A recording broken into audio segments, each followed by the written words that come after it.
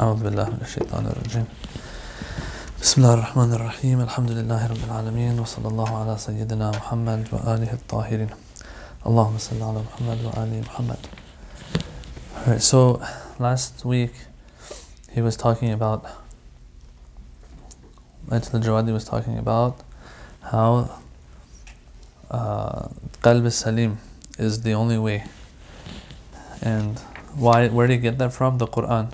The Quran speaks about how nothing's going to be able to help you except man atallah biqalbin salim yawma la yanfa'u malun wala banun illa man atallah biqalbin salim. Or about Prophet Ibrahim, about how he went to his Lord with qalbun salim. No, the question was, what's the definition of al-qalbus salim? The question was, what is the definition of al-qalb as-salim?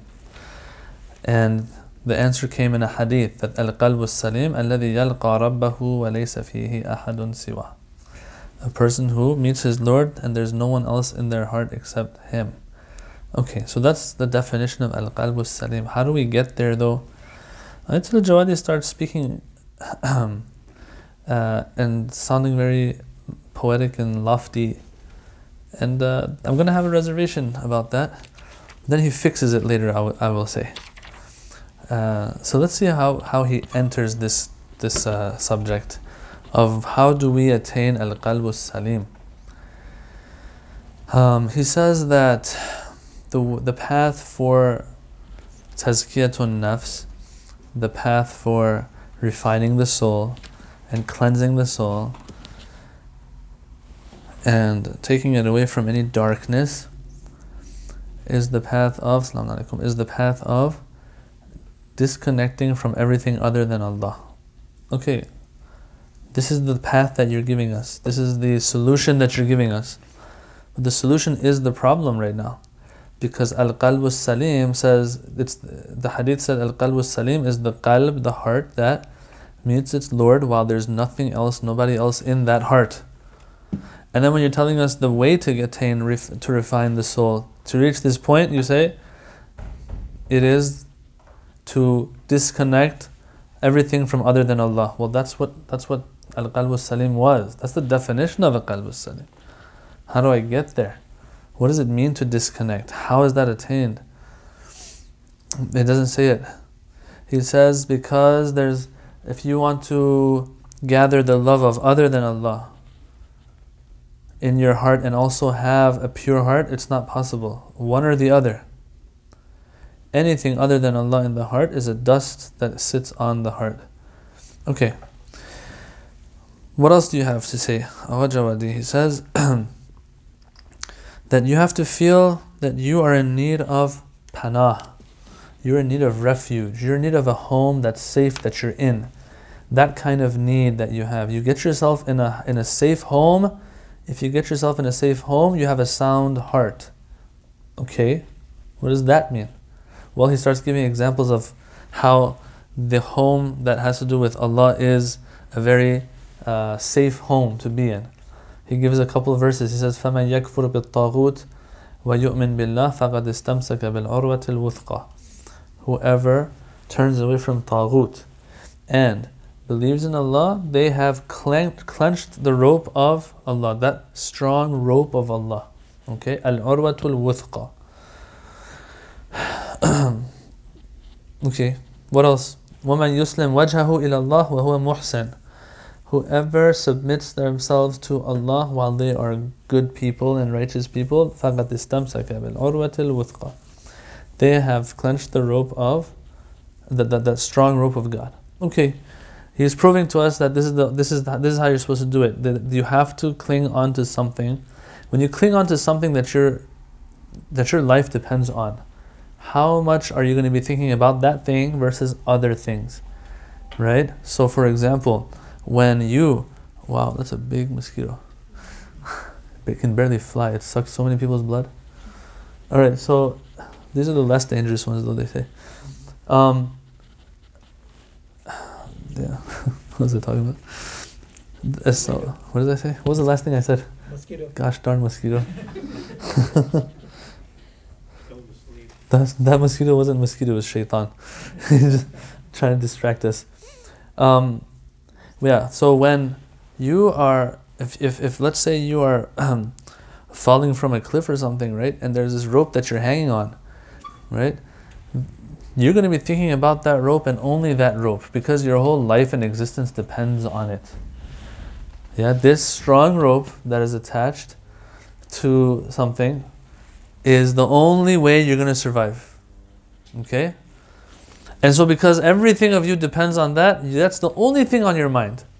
If they open up your heart, what are they going to find? Rope. That's all they're going to find.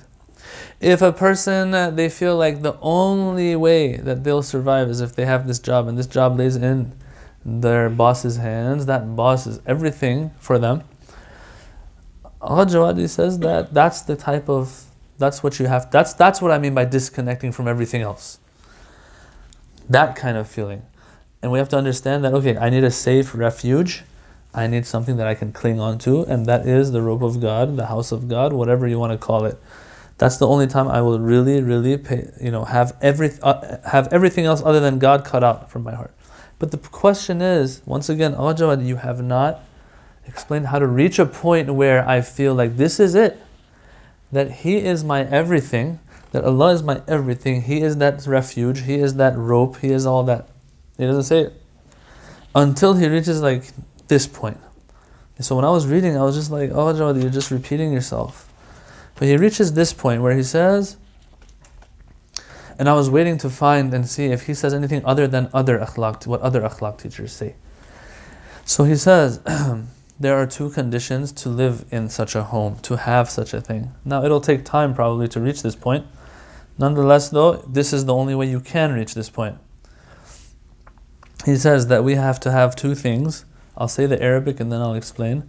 It's al-husn al-fi'li and al-husn al-fa'ili. Fi'l means an action. Husn fi'li means the deed has to be good. We have to have a good deed. And also we have to have husn fa'ili. The one who's doing good also has to have goodness in them. In other words, belief, proper belief. Belief and action. Allah Bahjat would always say, for this path you have to have taqwa in belief and in action. So it goes back to what Allah Bahjat does all the time. It goes back to other akhlaq teachers, the ones that we would see and go and sit with all the time.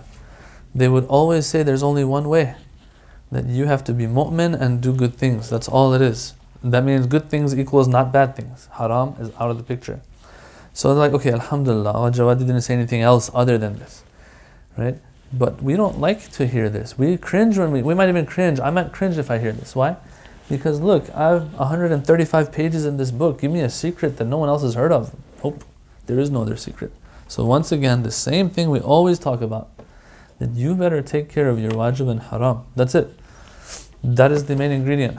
So he says, husn fa'ili, husn, he makes it nice, he uses these interesting words, but in the end, it's the same thing.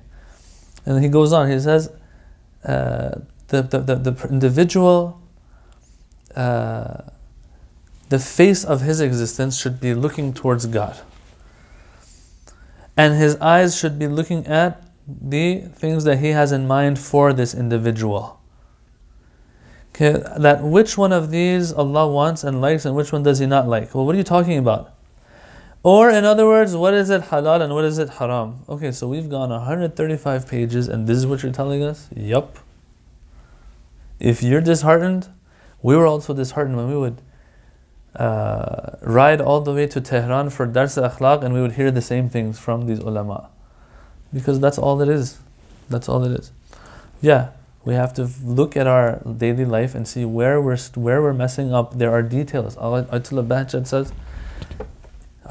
says that the haram and wajib is a lot. And of course we get it from our maraja, what the wajib and haram are. But he says, look, if you smile in the face of a person who's sinning in a way that you are doing ta'yeed of their sin, you're supporting their sin, then that is haram itself. So if I'm, for example, liking something on Facebook, someone doing something haram, or I don't know, just recently I saw there was this couple that just got married and there's like some PDA stuff on their Facebook, and I saw that members of our community had even liked it. Well, if that's seen, there's an if here, and the discretion is not on me, it's on that person themselves. If liking a post even is seen as ta'yeed, like good job or something, if it's seen as such, that falls under haram as well. Yeah. Or that profile picture that I put up, that I'm not observing the hudud shari of this is for those individuals who want more. Yeah. I'm not going to judge anybody. I'm going to say that this person is now going to Jahannam. That's between them and Allah. But even it comes down to details like this even. Yeah. Sometimes you'll find that religious muhajjaba sisters, in some of their profile pictures, all of the boundaries are not adhered to, right? Okay, once again, someone might say, why do you keep going back to this hijab example? Well, whatever. It's one of those wajibat that's apparent. You can see, you can gauge, because it's black and white in the books. And so this is an example of that. With the guys, there will be other examples, okay? We are beyond this whole idea of, oh my God, look, he went towards the sisters again. He wanted to give them a hard time. This is just examples. These are just examples.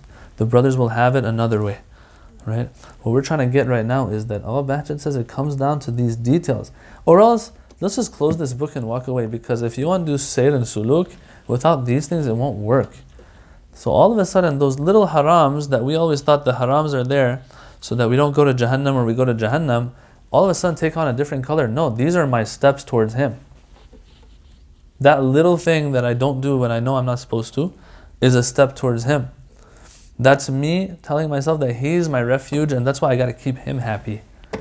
Who's falling off a cliff, and then while they're falling, they grab onto that rope, but now they want to play some weird hot potatoes with that rope that they're clinging onto. You don't play hot potato with the rope when your life depends on it, or whatever that game is. You're moving your hands up and down like, let me try this out. No. You're not going to take any risks. You're going to take all precaution necessary. Same thing here. The wajib and haram of Allah. So he said, I gave you examples of that strong home in the Quran, that urwatul wuthqa. He says, but if you don't have urwatul wuthqa, what do you have? مثل الذين اتخذوا من دون الله أولياء كمثل العنكبوت اتخذت بيتا.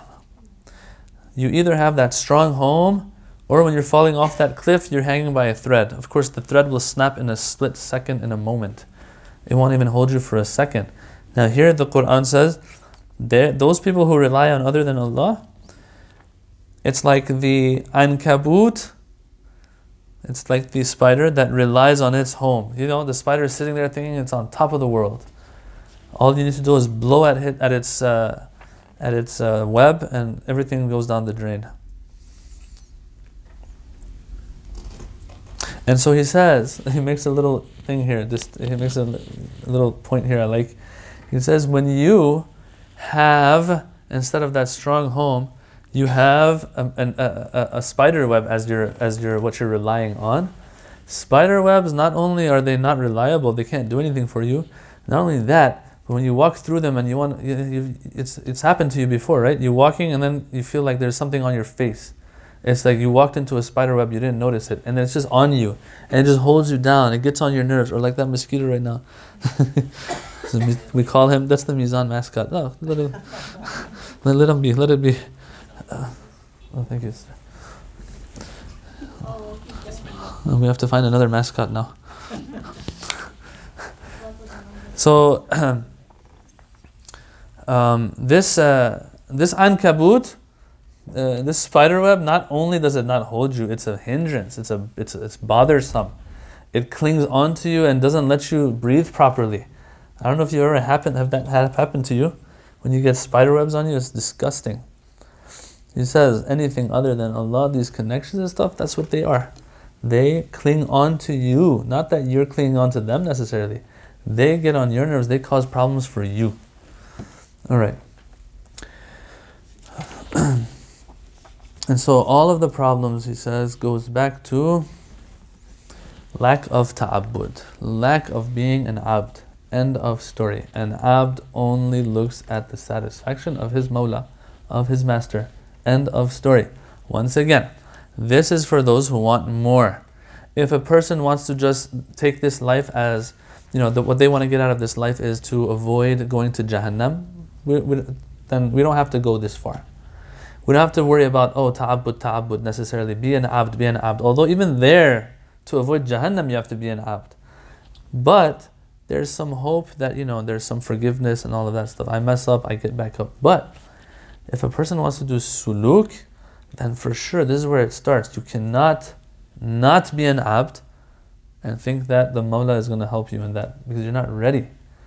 It'll hurt you. It's not even good for you if he wants to take your hand in this path of spiritual wayfaring. All right. He moves into a very important subject here, and that is a teacher, a sage, let's call it, that we're supposed to have in this path.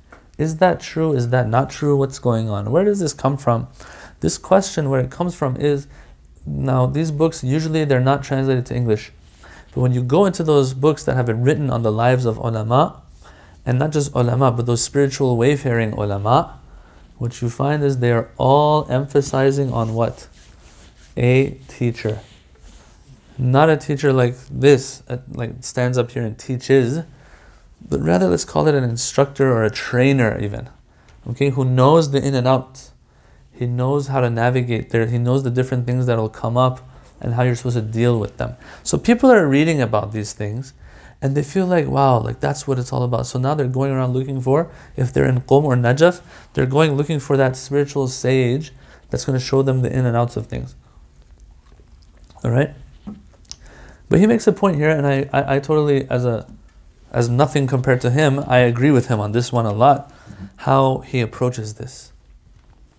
Before getting into some of the examples and everything, I want to share this with you, that we think that, and this is true, those books that talk about teacher, instructor, I don't know, whatever you want to call it, ustad, this ustad that these books talk about has to do with those people who have put behind them not just ubudiyah and ta'abbud and being an abd and the wajib and haram. Not only that, they've gone further, and there's other things that they've done of that hierarchy of things that have to be done, that everyone knows what those are, by the way, like tahajjud and salatul layl, for example, like dhikr, like bainut tulu'ain, all these good things. They have put these things behind them. Now it's come to a point where the smallest things can make a difference. Yeah, there's a difference between me and a bodybuilder that has like this crazy workout and also regimen that he has to follow every day. It's different. For him, every little detail will affect his physique. But a person who's not into that kind of stuff, none of this is going to have an effect anyway. A person has to have done a lot of work to reach a point where those ustads are necessary. We got to understand this. So you got these people walking into the hawza for like the first year. They walk in, they're looking for ustad. Get out of my face. The best you can look for and get, and a person like me even, first year, 20 year, whatever, is to find a person who has done the job themselves and just be in their presence and get from their nur as much as you can. We have known great scholars who we know could have been teachers, but they didn't have any students. Why? They would say it. They would say, I don't have any students. But you're the student of Allama Tabatabai. He has passed the torch on to you. Yeah, the answer is very clear. They would say there is no one out there who's ready for it. It's crazy stuff. So we have this, we get this spiritually high sometimes, and we read about these things, and this much dhikr, this much dua, this much fasting or whatever that this ustad gave his student. That is not for a person like me. And that is not something I should pursue necessarily. But yes, it is true that once you get to the point where you need something like that, you need it. And that's why people like Allama Qadi, rahmatullah alayhi, says, if you spend half your life, it's a famous quote by him, half your life trying to find an ustad, it's worth it. Just to find the right ustad, it's worth it. Or you'll find others when you talk to them. I still remember one of those teachers that we would go to. I don't like using the word teacher. One of those sages, let's call them, that we would go to. Although it didn't work on us, it's very clear. Whatever they did didn't work on us. But we would go to them. Like one of my friends had asked Ayatollah Hassan Zada Amali once when he saw him in the street. He told me, he said, I saw Ayatollah Hassan Zada Amuli in the street. I asked him, this ustad that we're going to, me and my friend and others were going to, what do you know about him? And he said, I've heard he is insan saz. He makes insans, right? Insan in the real sense. That means he knows he's on top of the game. He's on top of his game. This is what they're after. Now, did we benefit? No, because he didn't see anything in us to give us more. But all in all, I'm trying to say is that this idea is out there. So what are we supposed to be after? What are we supposed to be after? Well, for people like me, anything works. Either myself or my brother, it was not the sheikh brother, the other brother. He had, because he was really into this stuff, by the way, our middle brother. He had once asked, or maybe it was myself who asked Ayatollah Bahjat this, about Ustad. Okay? Tell us about Ustad. How can we find Ustad? We were very, trying our best to get spiritual and stuff. And he said, Wazahat ra az har kas mitavan pursid. The wadahat, the clear stuff out there, you can ask from anybody. What are you so worried about finding the right ustad? Finding the right ustad. Don't worry about it. Because it's clear. That hierarchy after being an abd is clear to an extent. And then he said the things that are not clear, you have to do ijtihad in yourself. Which is crazy because we didn't know there was a akhlaqi ijtihad too. And you'll know what to do, that kind of thing. So point being, for us, what we have to do is try to find an ustad in the sense of the one who knows the basics very well and can tell us, what those basics are. Jawadi is like one of them. That's what we're learning from him right now, or trying to learn from him. A person who will make sure that I'm not worried about anything else until I've taken care of the wajib and haram completely. It is khiyanat. It is wrong for a teacher to start talking about some crazy stuff when they know that the people are still struggling with wajib and haram. And that's what gets a little worrying sometimes for me. When I look around, I see that there are some people that are always speaking about some crazy spiritual stuff. Well, that gives people a good feeling, but it's not going to get them anywhere, and it might even hurt them. So ustad, in that sense, is the simple stuff. Take care of your wajib and haram. And then if you really reach that point, then salat at its prime time. That's the second thing they'll tell you. And then they'll tell you do some khidmah of khalq and help people, and so on. They'll tell you that certain dhikrs, say them. Not a number, a specific number. Just do dhikr and remember Allah a little bit more after Fajr Salat. Things like that. Certain nawafil. All these kinds of things is what they'll tell you. What is more important for me, because we all know these things, is to find someone that I can go to who has actually done these things in their life and try to get some of that nur to come to me. Nur meaning motivation here. Yeah, when I see them, I feel like okay, I'm ready to go. I might have shared this with you, that the ustad that we would go to, I asked him once, I said, what would you do when you were in the presence of Allama Tabatabai? He said, we would just look at him. And that's all we would do. We would just look at him.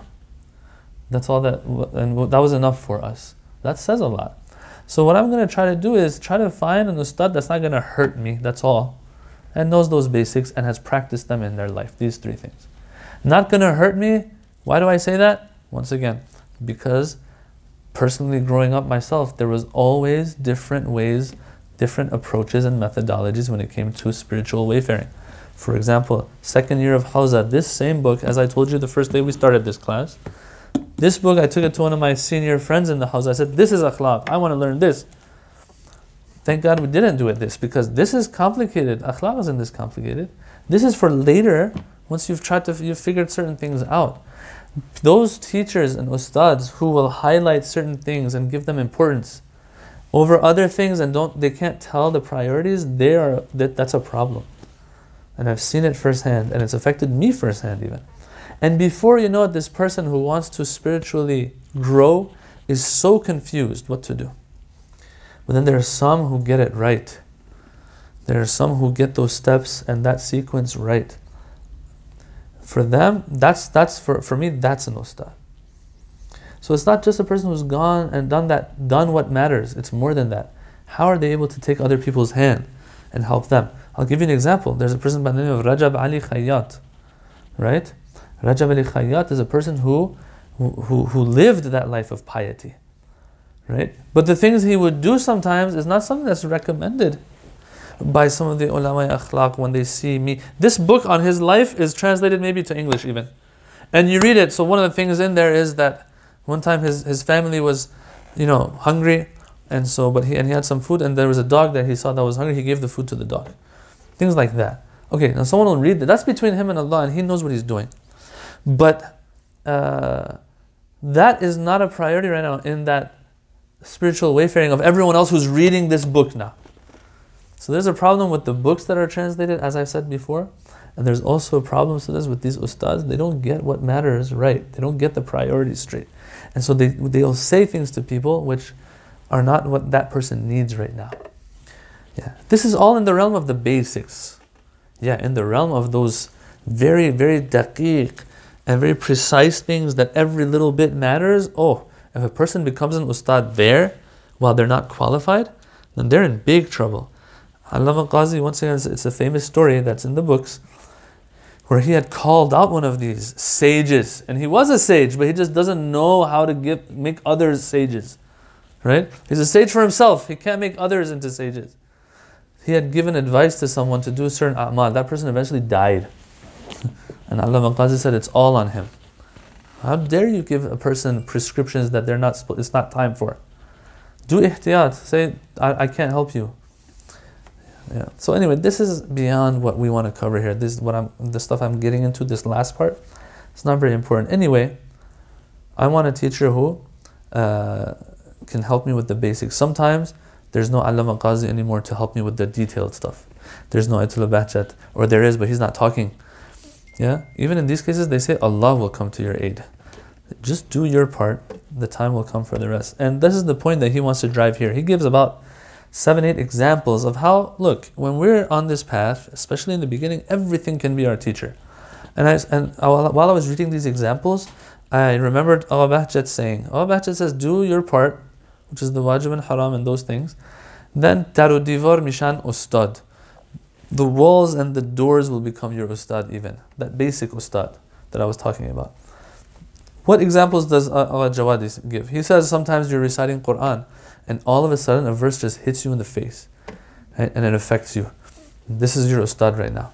Now once again, we don't want to become obsessive and think that everything can be my ustad. Like everything I look at, oh my God, this mic is telling me something right now. No. That's not how it works either. No, you get on with your life. Something will move you, then that will be your ustad in that moment. That will be your motivation in that moment. Ya ayyuhan nas, ya ayyuhal ladina amanu, ya ahl al-kitab. All these things where the Quran addresses us directly, addresses us indirectly, he says can be an ustad. Sometimes that has an effect. Sometimes I'm just overhearing somebody and they're talking about something and I happen to join them and then boom, they say something and it really has that effect on me. Sometimes someone comes and asks me a question and then that question itself moves me. For example, I am seen as a pious individual who has no connections, I'm not attached to dunya too much. But I know deep down inside I am attached to my, whatever it is, my car, my phone or something. So someone just comes to me and says, oh, how can I work on myself so I come to the point and realization that really everything is going to be fani and will be destroyed except Allah. And so that itself is a wake-up call from, and all of a sudden I'm shaken, right? He says that can be. You can use your imagination here. He says, for example, seeing something, seeing a scene, hearing some poetry, because some of these poems are very lofty.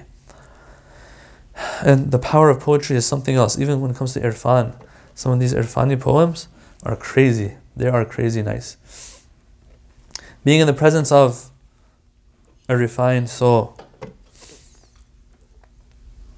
Things like that, he says. These are all your ustad. And so he says, knowledge is of two types. Suri and ghaibi. Zahiri and ma'nawi. Two types. Suri and Zahiri means it's outward, versus ghaibi and unseen, and ma'nawi, which means spiritual or inner. Alright, so those outward knowledges and sciences, like what? Biology? Math? He doesn't give those examples. He says those outward ones like fiqh, usul, tafsir, falsafa, like even these are considered suri sciences. They don't necessarily entail proper growth, right? They need to be used in the proper way, and then they might yield that. But all in all, in and of themselves, they're not something that have value in and of themselves. He says, if a person wants to learn these, what do? They go to the right ustad for it, to the right teacher and professor for it. But sometimes a person is thirsty and is after something that they want, that they're missing and lacking. This also needs an ustad. But this ustad is not going to be always an akhlaq teacher that sits there and talks to you about akhlaq. At a certain time with a certain book that he's reading off of, he's talking about me. 7:30 Tuesdays with this book. No. Sometimes it is a ghaybi muallim. Sometimes it is an unseen teacher through different means that will get the message to the person who is wayfaring. Yeah. And finally, let's end with this paragraph here. It says that, look, someone might get upset. Like, why is this the case? I want to learn this just like everything else in the books. He says, look, akhlaq and spiritual growth is something that actually is taking place in you. There's actual intervention by God in you. There is no guidance without divine intervention. Just learning about the straight path, learning about God is not enough for me to actually grow. Growth requires divine intervention. He says, dars akhlaq lessons, quote unquote, are actually given by waliullah. Who's waliullah on earth? Yeah, the Imam or the Holy Prophet sallallahu alaihi wasallam. So he is like Laylatul Qadr, which is lost and hidden amongst everybody. So just like you can't just pinpoint somebody and be like, okay, alhamdulillah, I found my ustad. This is him. At this time and this day, and with this book, I'm going to get there. He says, no, that's not how it works. Just like Laylatul Qadr, you don't know exactly when it is, but you know if you get it, if you do what you're supposed to do by covering all those nights, he'll eventually take your hand. Laylatul Qadr will take your hand. Here also, you do your part. Be ready. Yes, be ready. He says the condition is to be awake and ready, waiting for it. And I wish he had also added that the other condition is what we just mentioned a page ago. You have to be an abd as well. You have to have that stickiness, so when it's out there, it sticks to you. If a person has these conditions, it'll come to them. Don't worry about it. Just keep going. We got this. So we shouldn't have this expectation of having an ustad at a certain place and at a certain time. No. Akhlaq is spiritual growth. Spiritual growth needs divine intervention. It happens through the waliullah, and that is something that is not bound by space and time and book and all that kind of stuff. Any questions?